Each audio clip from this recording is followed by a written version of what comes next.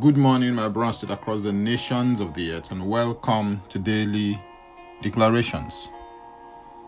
Our declaration for today will be taken from Psalm 92 and verse 10. And it reads, "But my horn you have exalted like a wild ox. I have been anointed with fresh oil."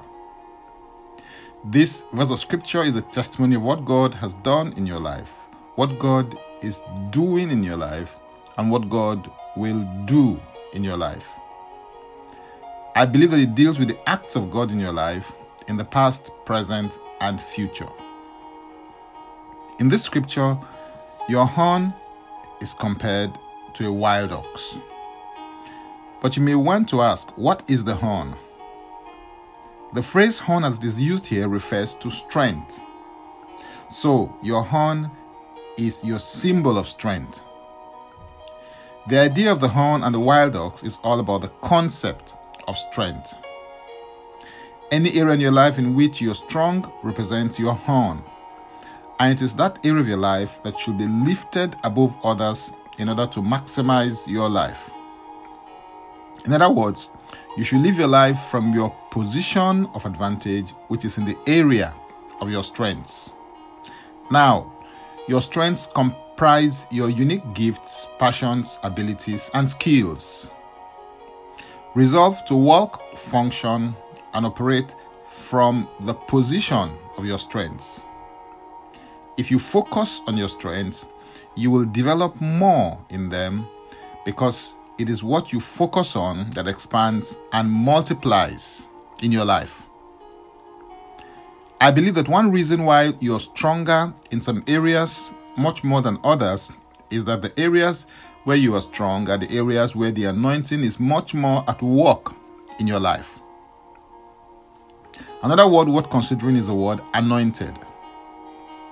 The root word used for anointed here means to mix, to mingle, to pour over, to stain, and to soil. In the Old Testament, the anointing oil was administered to kings, priests, and prophets to empower them to execute and carry out their unique assignments.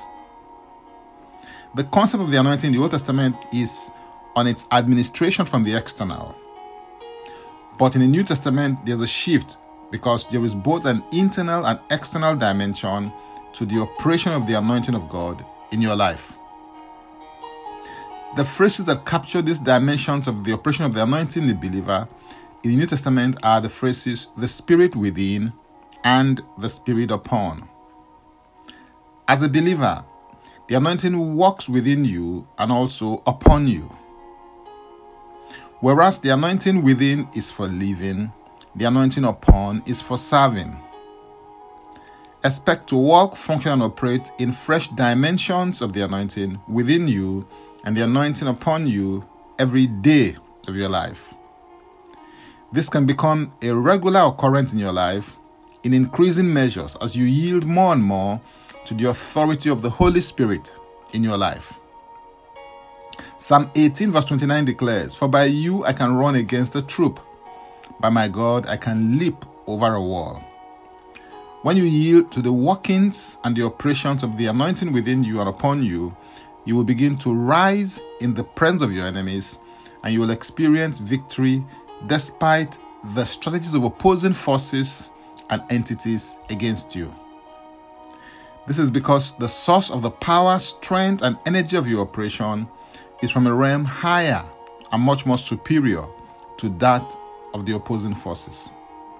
Strive to maintain your engagement and connection to this realm by constantly beholding the glory of the Lord in the face of Jesus with the eyes of your heart. Now, let's take the declaration together, and I stand in agreement with you as we do that. Father, I thank you for the victory that I have in and through Christ Jesus. I receive grace to submit to the authority of the Holy Spirit at work in my life. I declare that I yield to the promptings and the education system of the Spirit within.